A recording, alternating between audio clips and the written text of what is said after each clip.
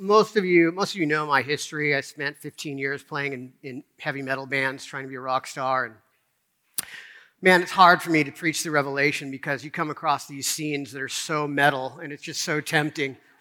My first attempt at a title for this sermon was Angels from the Bottomless Pit. And it just doesn't get any more metal than that. You know what I'm saying? Which, then you start thinking maybe we could slip in a metal song for the Song of Illumination and do metal church like we've always dreamed of doing. But praise God, the Spirit overtook me and I came to my senses and I was able to title this what it's really, really talking about, which is a great spiritual famine. So if you would please stand out of respect for the reading of God's word, out of respect for the speaker, who is God. I am just the reader. Let's now listen intently as God speaks to us through his inerrant word. This is Revelation chapter 8, verses 13, the end of chapter 8, through chapter 9, verse 12. And then I looked, and I heard an eagle crying with a loud voice as it flew directly overhead, "Woe, woe, woe to those who dwell on the earth, at the blasts of the other trumpets, and the three angels are about to blow." And the fifth angel blew his trumpet. And I saw a star fallen from heaven to earth, and he was given the key to the shaft of the bottomless pit. He opened the shaft of the bottomless pit, and from the shaft rose smoke like the smoke of a great furnace. And the sun and the air were darkened, and the smoke from the shaft. And then from the smoke came locusts upon the earth. And they were given power like the power of scorpions of the earth. They were told not to harm the grass of the earth or any green plant or any tree, but only those people who do not have the seal of God on their foreheads. And they were allowed to torment them for 5 months, but not to kill them. And their torment was like the torment of a scorpion when it stings someone. And in those days, people will seek death and will not find it. They will long to die, but death will flee from them. In appearance, the locusts were like horses prepared for battle. On their heads were what looked like crowns of gold. Their faces were like human faces. Their hair like women's hair. Their teeth like lions' teeth. They had the breastplates like breastplates of iron.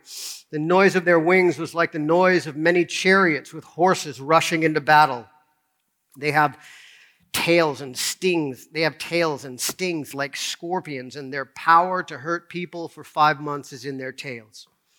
And they have as king over them the angel of the bottomless pit. His name in Hebrew is Abaddon, and in Greek he is called Apollyon. The first woe has passed. Behold, 2 woes are still to come. This is the word of the Lord. Thanks be to God. Please be seated. And on that joyous note, true story, in 1979, I was in junior high. One of my good friends, a guy named Brian Perrin, one day loaded up his .22 rifle and came to school at Oak Crest Junior High School and intended to kill as many people as he could possibly find. Thankfully, the teacher of the classroom that he first went to thought quickly, and they were able to barricade the classroom, and he was disarmed and taken off to, he was sentenced into a mental facility for a long time. And so thank goodness he didn't end up actually killing anyone, but just that the act of it was just shocking to us. How could someone we know, I knew him from Boy Scouts. We were in Boy Scouts together. How could someone we knew so well, who seemed like such a normal kid, just all of a sudden one day snap and do something so incredibly horrific? Why would someone do that? This week, we suffered through, once again, another school shooting in Saugus, California. Saugus is where Magic Mountain is, if you're not sure, which is really close to us. I spent an awful summer there, living in a trailer, trying to survive for 3 or 4 months. And so I know Saugus well. We woke up another school shooting, and more and more and more, we're faced with tragedies like this in life and what the world is like. And it's just, sometimes you can't, we're getting more and more able to ignore these things, but you can't just be confronted with yet another school shooting and other tragedies in the world and without asking yourself, what is going on? What is wrong with the world?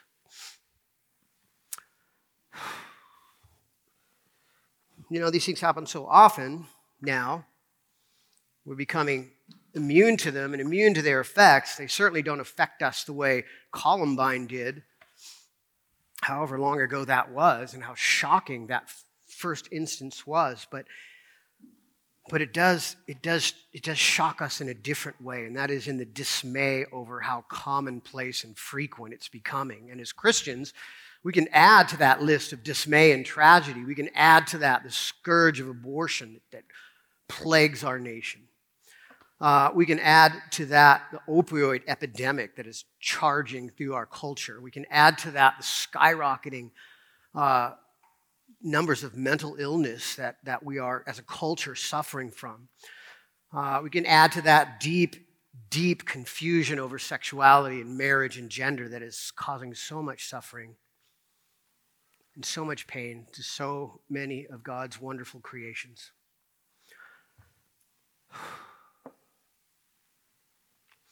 We can look at the way media and entertainment in general, as a whole, are slowly just treating us and showing us, teaching us how to treat each other like trash, unless you happen to have a different political view, and then you're taught to treat each other as mortal enemies. Man, it just seems like things are getting bad, you know? Just 50, 60 years ago, and I'm old enough to remember this, just 50, 60 years ago, we were still caught up in the perspective. The basic cultural understanding was that the world was getting better in every way, every day. That we would, through science and technology and our understanding, we would be able to master the forces of nature and become masters over nature, and therefore we were going to create this utopian society. We were going to create a paradise on earth. People really, really, really believed that. But somewhere along the way, people started to lose faith in that idea. Maybe you've heard people talk about postmodernism. And that's, in a big way, what that means is people have lost faith in that reality.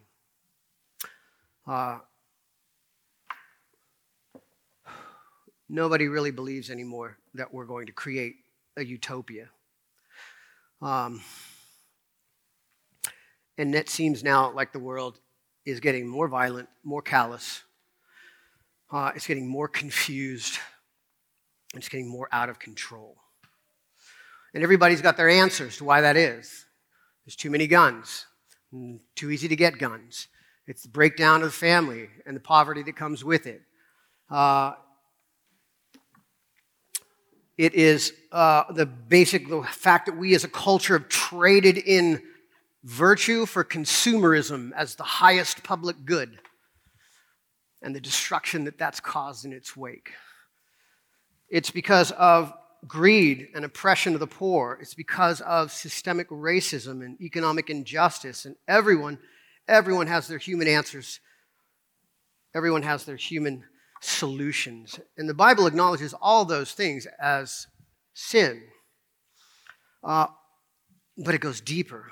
Behind that whole complex matrix of sin in the world, there's a deeper reality, and the deeper reality, the bigger problem that the Bible is presenting, and that this passage in particular presents, is there is a great spiritual famine behind all of it, which is the loss of our connection with God and the truth of God and the wisdom that brings with it. And thus we suffer with what we suffer with now. You know, this passage we talk about Revelation being interpreted in terms of science fiction. Last week I talked about disaster movies. This passage might be science fiction central. This is sci-fi central for the book of Revelation because of these creatures. They're so bizarre. And every generation has had an interpretation for these creatures out of the pages of their own newspapers of the day. If you were reading the North African newspapers of 400 AD, these would have been the Visigoth raiders that were coming in and overtaking the churches and the cities of northern Africa. If you were reading the Rome Sentinel in 600 AD, these would be the Vandal raiders who had long hair and wore breastplates of iron and were fierce and rode horses and were terrifying. If you were in Europe in 1200 AD, this was the plague. And if you were in America in 1970s, these were Apache war helicopters and Abrams A-1 tanks and the threat of looming nuclear war. Every generation has had a physical representation of what these creatures are and what's happening in this passage based on their immersion in the current events and tragedies of the day. And every generation was right, and every generation was wrong. They saw the symptoms, but not necessarily the cause. All of these terrible events, all of this is a picture that we see in this passage of something greater, something deeper, something beneath it all, and that is this, which is the big idea of the passage. That angels of the bottomless pit have brought a spiritual famine that only Christ can satisfy. That's the big idea. The angels of the bottomless pit have brought a spiritual famine that only Christ can satisfy. So let's look at that one piece at a time. First, the angels of the bottomless pit. I have a friend, a good friend, he's not a Christian. We skate together. He was doing a project for college where it was a class on religion. He was at SDSU taking a class on religion. So he knows I'm a Christian pastor, so he's always like asking, I was like, this is like silver platter stuff, right? Because he's always asking me stuff about like, what do you think about this? What do you think about that? And so anyways, for his final project, they were assigned a couple of choices. And one of his choices was to make a video of the Council of Hell electing a new leader after the demise of Lucifer. I get it. Now, let's not get into the theological precision of that statement, right? But that was the big idea. Lucifer was no longer able to lead hell, and they had to elect a new leader of hell. And because he knows I'm a Christian pastor and he thought it would be funny to ask me, he asked me if I would do the video with him. And then I said yes, and he was totally shocked. He was like, So I did it, and my character in the video was a medieval pope called Pope Innocent, who was like the most wicked pope of all time. And anyway, so they gave us, we had a category, we have 4 people that we had to judge between. And they were all the usual suspects, people who were just on the face, just evil, had caused, intentionally caused famine, warfare, had intentionally caused disease and plague and outbreak. People who were just systematically evil and destructive on the face of it. They were obviously evil, right? And as we're doing the video, or we're preparing to do the video, and we were writing out the script and choosing between these 4 people, I said, hey, why don't you? I said, that's not really what evil's all about. I mean, that's evil, but there's a deeper level of evil. A deeper level of evil that isn't just bringing war, but that is confusing people spiritually and introducing spiritual falsehood and spiritual lies and confusing and distorting the truth and wisdom that God has given us for other kinds of truth and wisdom. And so I said, why don't you put like Oprah Winfrey on that list, or maybe John Lennon? And he was like, what are you talking about, bro? It was just beyond his ability to comprehend how someone like Oprah Winfrey or John Lennon, who seem culturally to be so good, could possibly be in the category of evil. And I was trying to present to him a real spiritual truth, and that is this, that true evil doesn't show up in the red suit with the horns and the pitchfork. It doesn't show up looking like ugly destruction, because nobody's going to say, hey, ugly destruction, I'll take some of that. It doesn't show up like that. The Bible says what? The Bible says that Satan's messengers come to us and appear as angels of light. And as we look out on the world and the things that the world sees and lifts up as beautiful and good and true, many of those things, not all of them, there's common grace. Even people without the Spirit are able to see good and true and beautiful things. But as far as the spiritual realm goes, what's presented is presented as beauty, it's presented as light, but it is destruction. It is terrifying destruction. And what this passage does, in the first part here, is God pulls off the mask and reveals to us what evil is really like. These are not angels of light. These are angels of the bottomless pit. And this is what they look like. So let's look at it real quick and pull that out. So first thing I want you to see is that we are talking about, in this passage, an expansion on the second trumpet, right? Remember, the second trumpet was John saw a star burning like a torch thrown down from heaven. And last week we talked about, I tried to convince you that that was not a giant comet that was hitting the earth in a catastrophic event, but that was the devil. And now look here, we're expanding on that event, and look what it says. It talks about that star, except now it gives him a personal pronoun, he. In verse 9:1, it's a person, it's not a giant comet. And then he's named at the end, his name is Abaddon or Apollyon, which both mean the same thing. In Hebrew and Greek, it means destroyer. And this destroyer is the king over all of these locusts or angels of the bottomless pit. We see he has the pit, he opens the pit. What happens? Smoke rises up into the air. And what does the smoke do? It blots out some of the light of the sun. The fourth trumpet.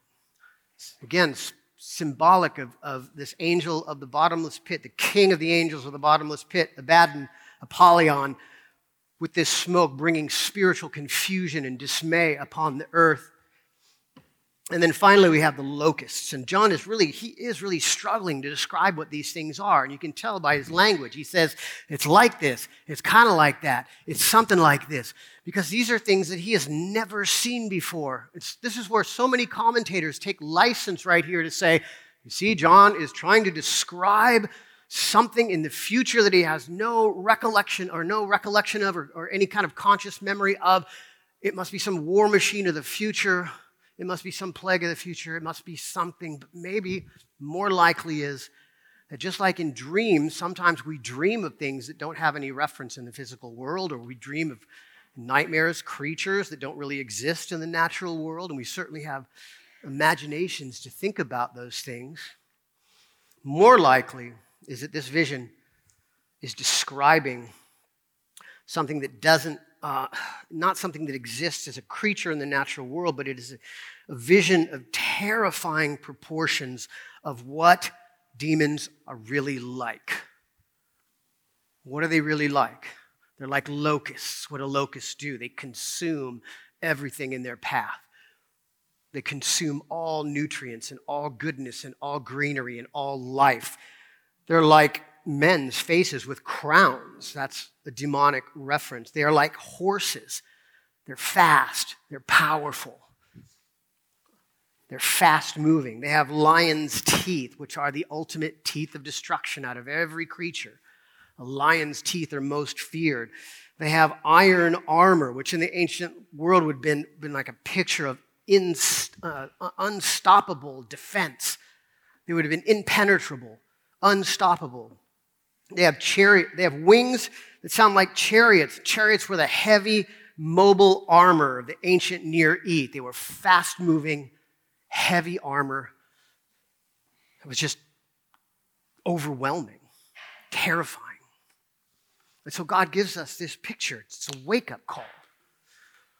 It's a call to reality. He's pulling the mask off the way that evil tries to present itself as beautiful to the world, as light, as goodness, as truth and beauty. And instead it says, no, evil and the demonic agents behind it, they are fast-moving. They are aggressive. They are destroyers of life. They are unquenchable in their desire to destroy and feed on life. They have no pity or mercy for you whatsoever. They are heavily armored, fast-moving agents of destruction, and they are coming after you. And if you think about evil like that, you're going to be much less tempted to play with it. Amen? I think something's kind of relatively harmless. I think something's basically neutral.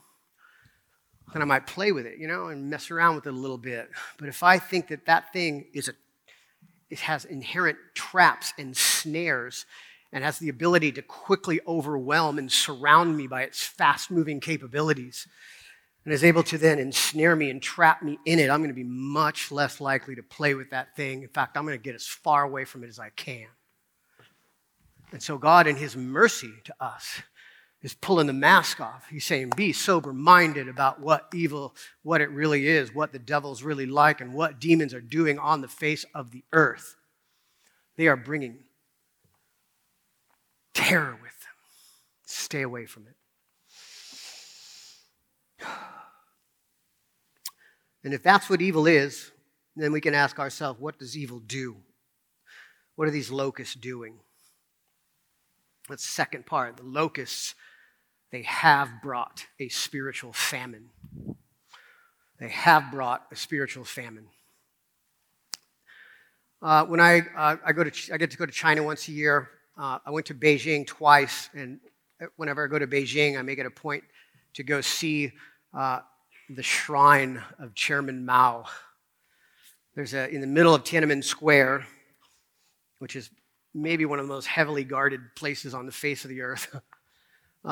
You can go through the tunnels and go into Tiananmen Square, and in the right dead center of it, there's a giant, modern building.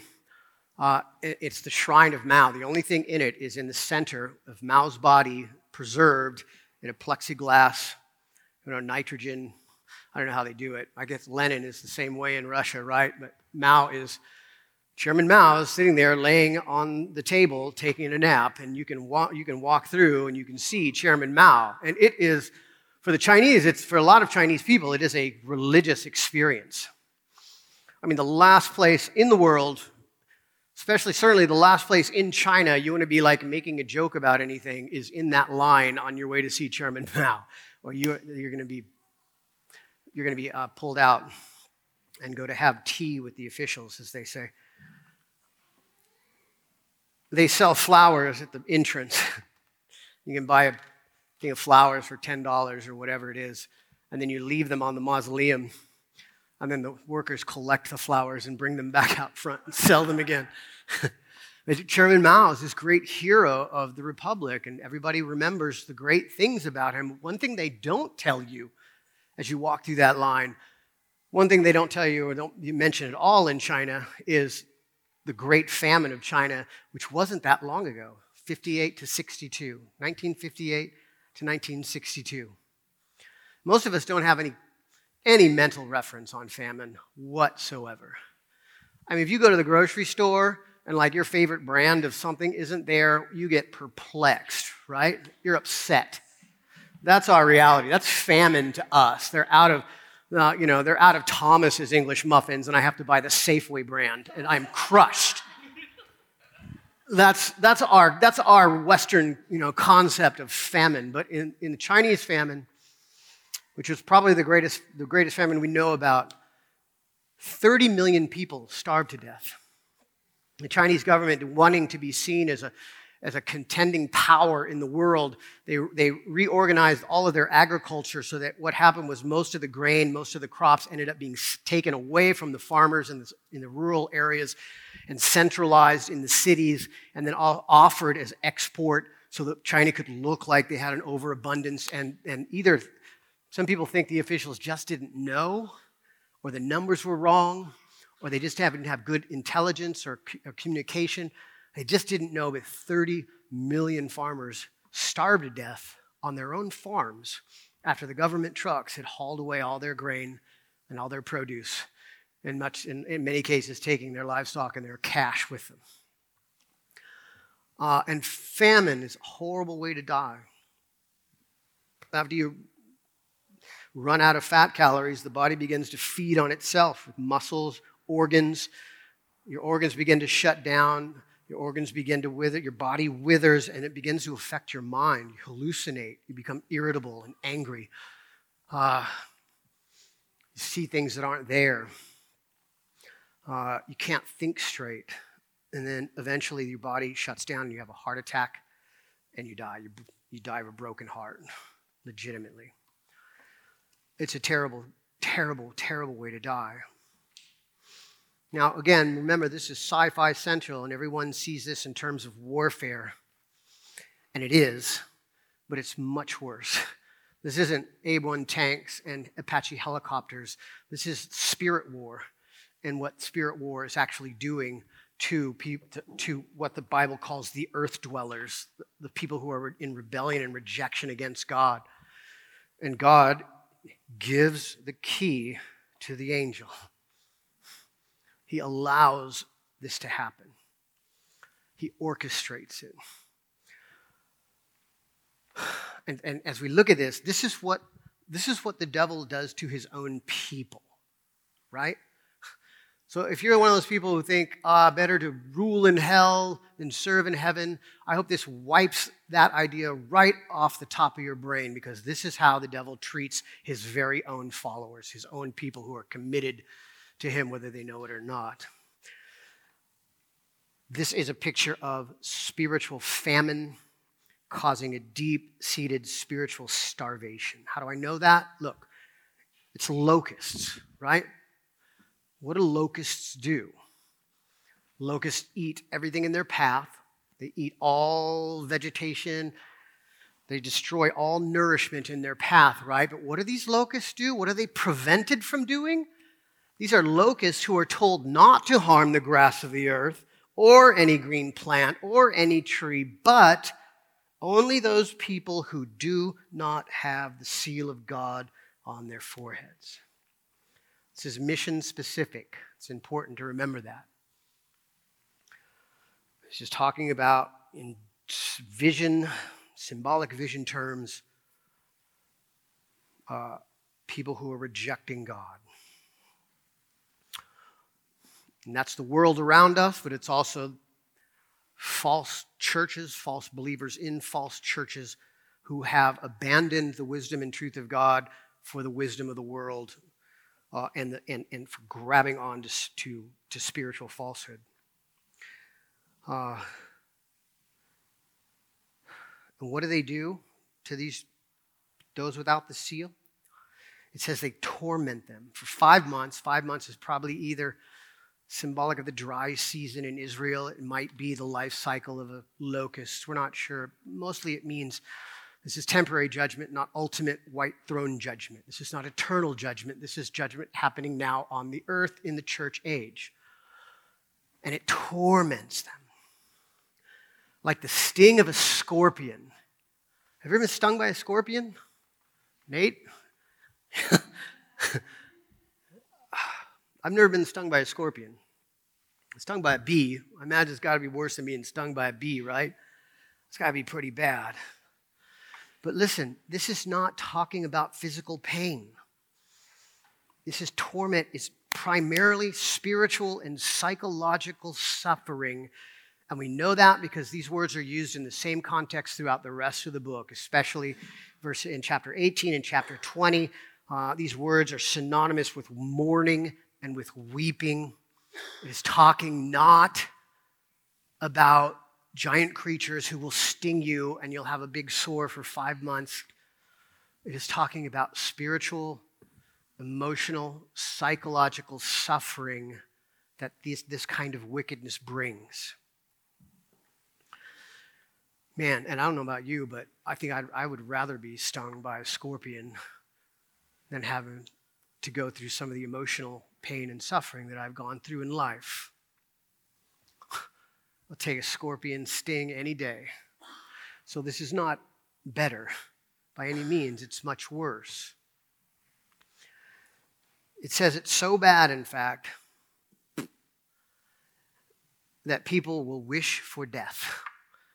It gets so bad, it says people will seek death in those times, but will not find it. Wow, that's a scary sentence, isn't it? I mean, we hear that and we think, oh, that means that you can't even kill yourself because you just pop back into life and then you're miserable, which would be awful. I don't think that's what it's talking about. I mean, it's modeled on the Old Testament. We see a lot of similar language like this, particularly in the book of Job. Job wishes that he was dead often. I wish that I had never been born. I wish that I had never come from my mother's womb. And so I think this isn't talking about some weird, altered reality where you cannot kill yourself and die. It is talking about a reality a dual reality, where life has become just so unsatisfactory, where nothing in life satisfied and the meaning of life becomes less and less worthwhile. The value of life becomes less and less. It gets to the point where you just wish you were dead. Now, I get that. I mean, I have diagnosed with depression. I have real live chemical imbalances in my brain that give me that feeling, but also the world around can really exacerbate that and make it worse. And this is really what's so scary about this, guys, is it's talking about those who do not have the seal. It's talking about the general condition in life where, on the one hand, you're so dissatisfied with life, you just wish you could die. And on the inside, even though you completely reject everything about God on the surface, underneath it all, there's a subconscious knowledge that very well could be something worse for you if you did commit suicide, and so you don't do it. And you're caught between the rock and the hard place. Dissatisfaction in life, fear of death.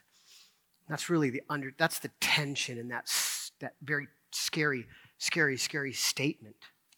It's a cognitive dissonance that people are experiencing, that they are in. And how does the forces of evil, how do they do this? How do they accomplish it? They accomplish it like locusts with spiritual famine, eating up the truth of God and the knowledge of God and the reality of God, so that in the absence, in the vacuum of that, people start feeding on other things that do not satisfy. Here's the control verse from Amos. We read it for the reading of the law. Behold, the days are coming, declares the Lord, when I will send a famine on the land. Not a famine of bread, nor a thirst for water, but of hearing the words of the Lord. And they shall wander from sea to sea, from north to east. They shall run to and fro, and seek the word of the Lord, but they shall not find it. You know where this is most true? This kind of spiritual famine, longing, is in the most prosperous parts of the world. So it's not about money. It's not about access to food. It's about the just general despair that comes from the knowledge of God being diminished, erased, distorted in the world, and people instead turning to other things to feed on, which then brings even worse trouble. I have a friend went on a surf trip to Nicaragua, and he told me that in Nicaragua, the kids in Nicaragua are so poor, they huff paint because paint huffing kills their hunger pangs from the famine. In other parts of the world, people swallow rocks to get something in their stomach, or they'll make cakes of a little bit of wheat and some mud and some sawdust, and they'll eat that because temporarily stops the hunger pains. And so they do it, but then it causes worse problems. It becomes worse. But then they would go back to it and repeat it because it's all they have, and then they're caught in this cycle of starving, being hungry, huffing paint, having all the complications with that, being hungry again, doing it again, and over and over and over, repeat. And that is what sin is like. We're not physically starving, we're spiritually starving. And instead of going to true food, instead we go to false food. We go to things that immediately make us feel better, but come with it all sorts of complications. It causes even more hunger. And then we return to it again, which causes more hunger. We return to it again, causes more hunger. We return to it again. That's what sin is like. In the midst of a spiritual famine, when we are spiritually starving to death, and we're withering. That's how sin acts, and that's why we go back to it over and over. It's because you're trying to solve a problem. Spiritual starvation. But it's never going to work. It can never work. It can only get worse. The only solution to a spiritual famine is spiritual food, which is the last part. The only solution to spiritual famine, or the spiritual famine that we are in, only Jesus can satisfy that. Only Jesus can satisfy that. I talked in the very beginning, before the call to worship, about self-talk and how we can get wrapped up in like all the negative things we tell ourselves, or just the way we talk to ourselves. There's an old saying that sinned people who sin have been sinned against.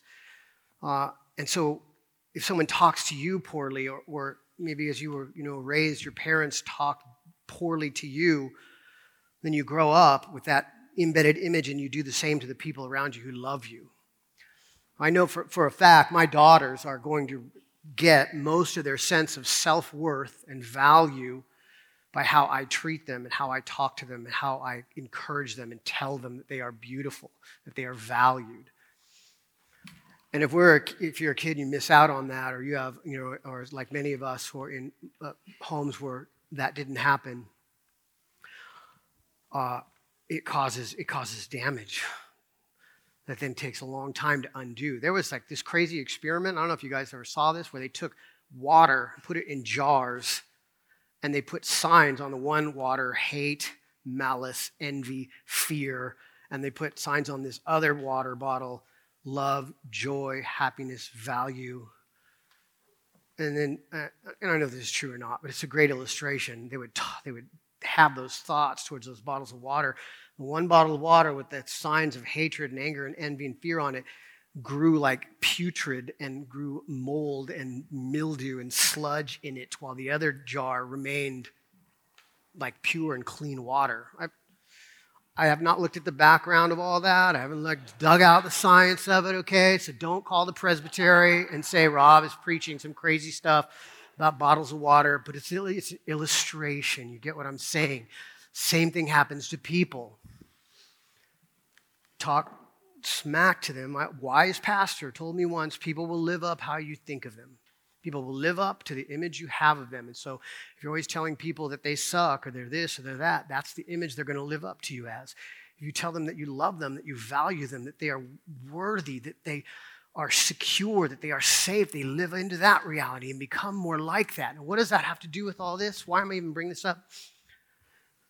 Remember, this is mission specific. All that stuff they just said, it was God talking about those who did not have his seal on them, right? And remember, we talked about the prophetic idiom of Revelation, meaning that it doesn't talk in earthly terms. In Revelation, the evil are all evil, all bad, all the time. They're always shaking their fist at God. They are just the epitome of wickedness and evil. And the righteous are always perfect and holy and just. And now, that ain't real life, but that's the prophetic idiom in the book. The wicked are all bad all the time. But the righteous are portrayed as being at peace, as trusting God, as praising God, as believing, as being, knowing that they are the objects of his value and love and have been saved and are safe and secure. And so in this, as the earth dwellers, those who do not have the seal, are portrayed as being being resentful against God, as being immersed in spiritual famine, and that playing out in despair and hopelessness.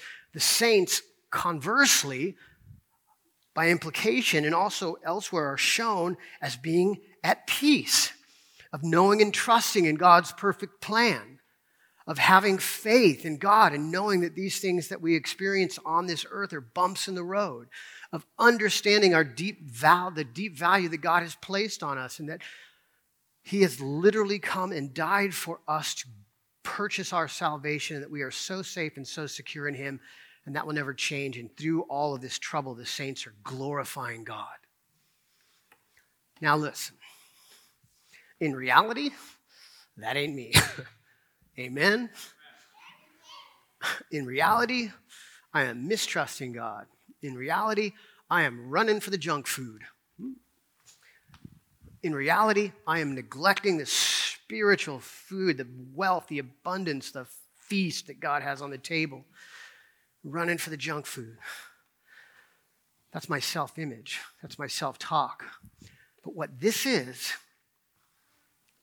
how God, as our Father, speaks to us, speaks to you. He's telling you what's really true of you. He's telling you who we really are. Who we are in Christ is we are at peace. We are trusting God. We do see and trust him in the overall plan of life, and we trust him through these bumps in the road. We understand and know that we will overcome. God is saying, this is what's true of you. See that? God is speaking to us. He's saying, that mess, it's not really you. It's sin working out, it's sin working in you, but it's not ultimately who is true of you. What is true of you, ultimately, in the greatest spiritual sense, is that you are at peace, you are worshiping God, you are entrusting in him for all things, you are praising and worshiping his holy name. And we are that because we are in Christ.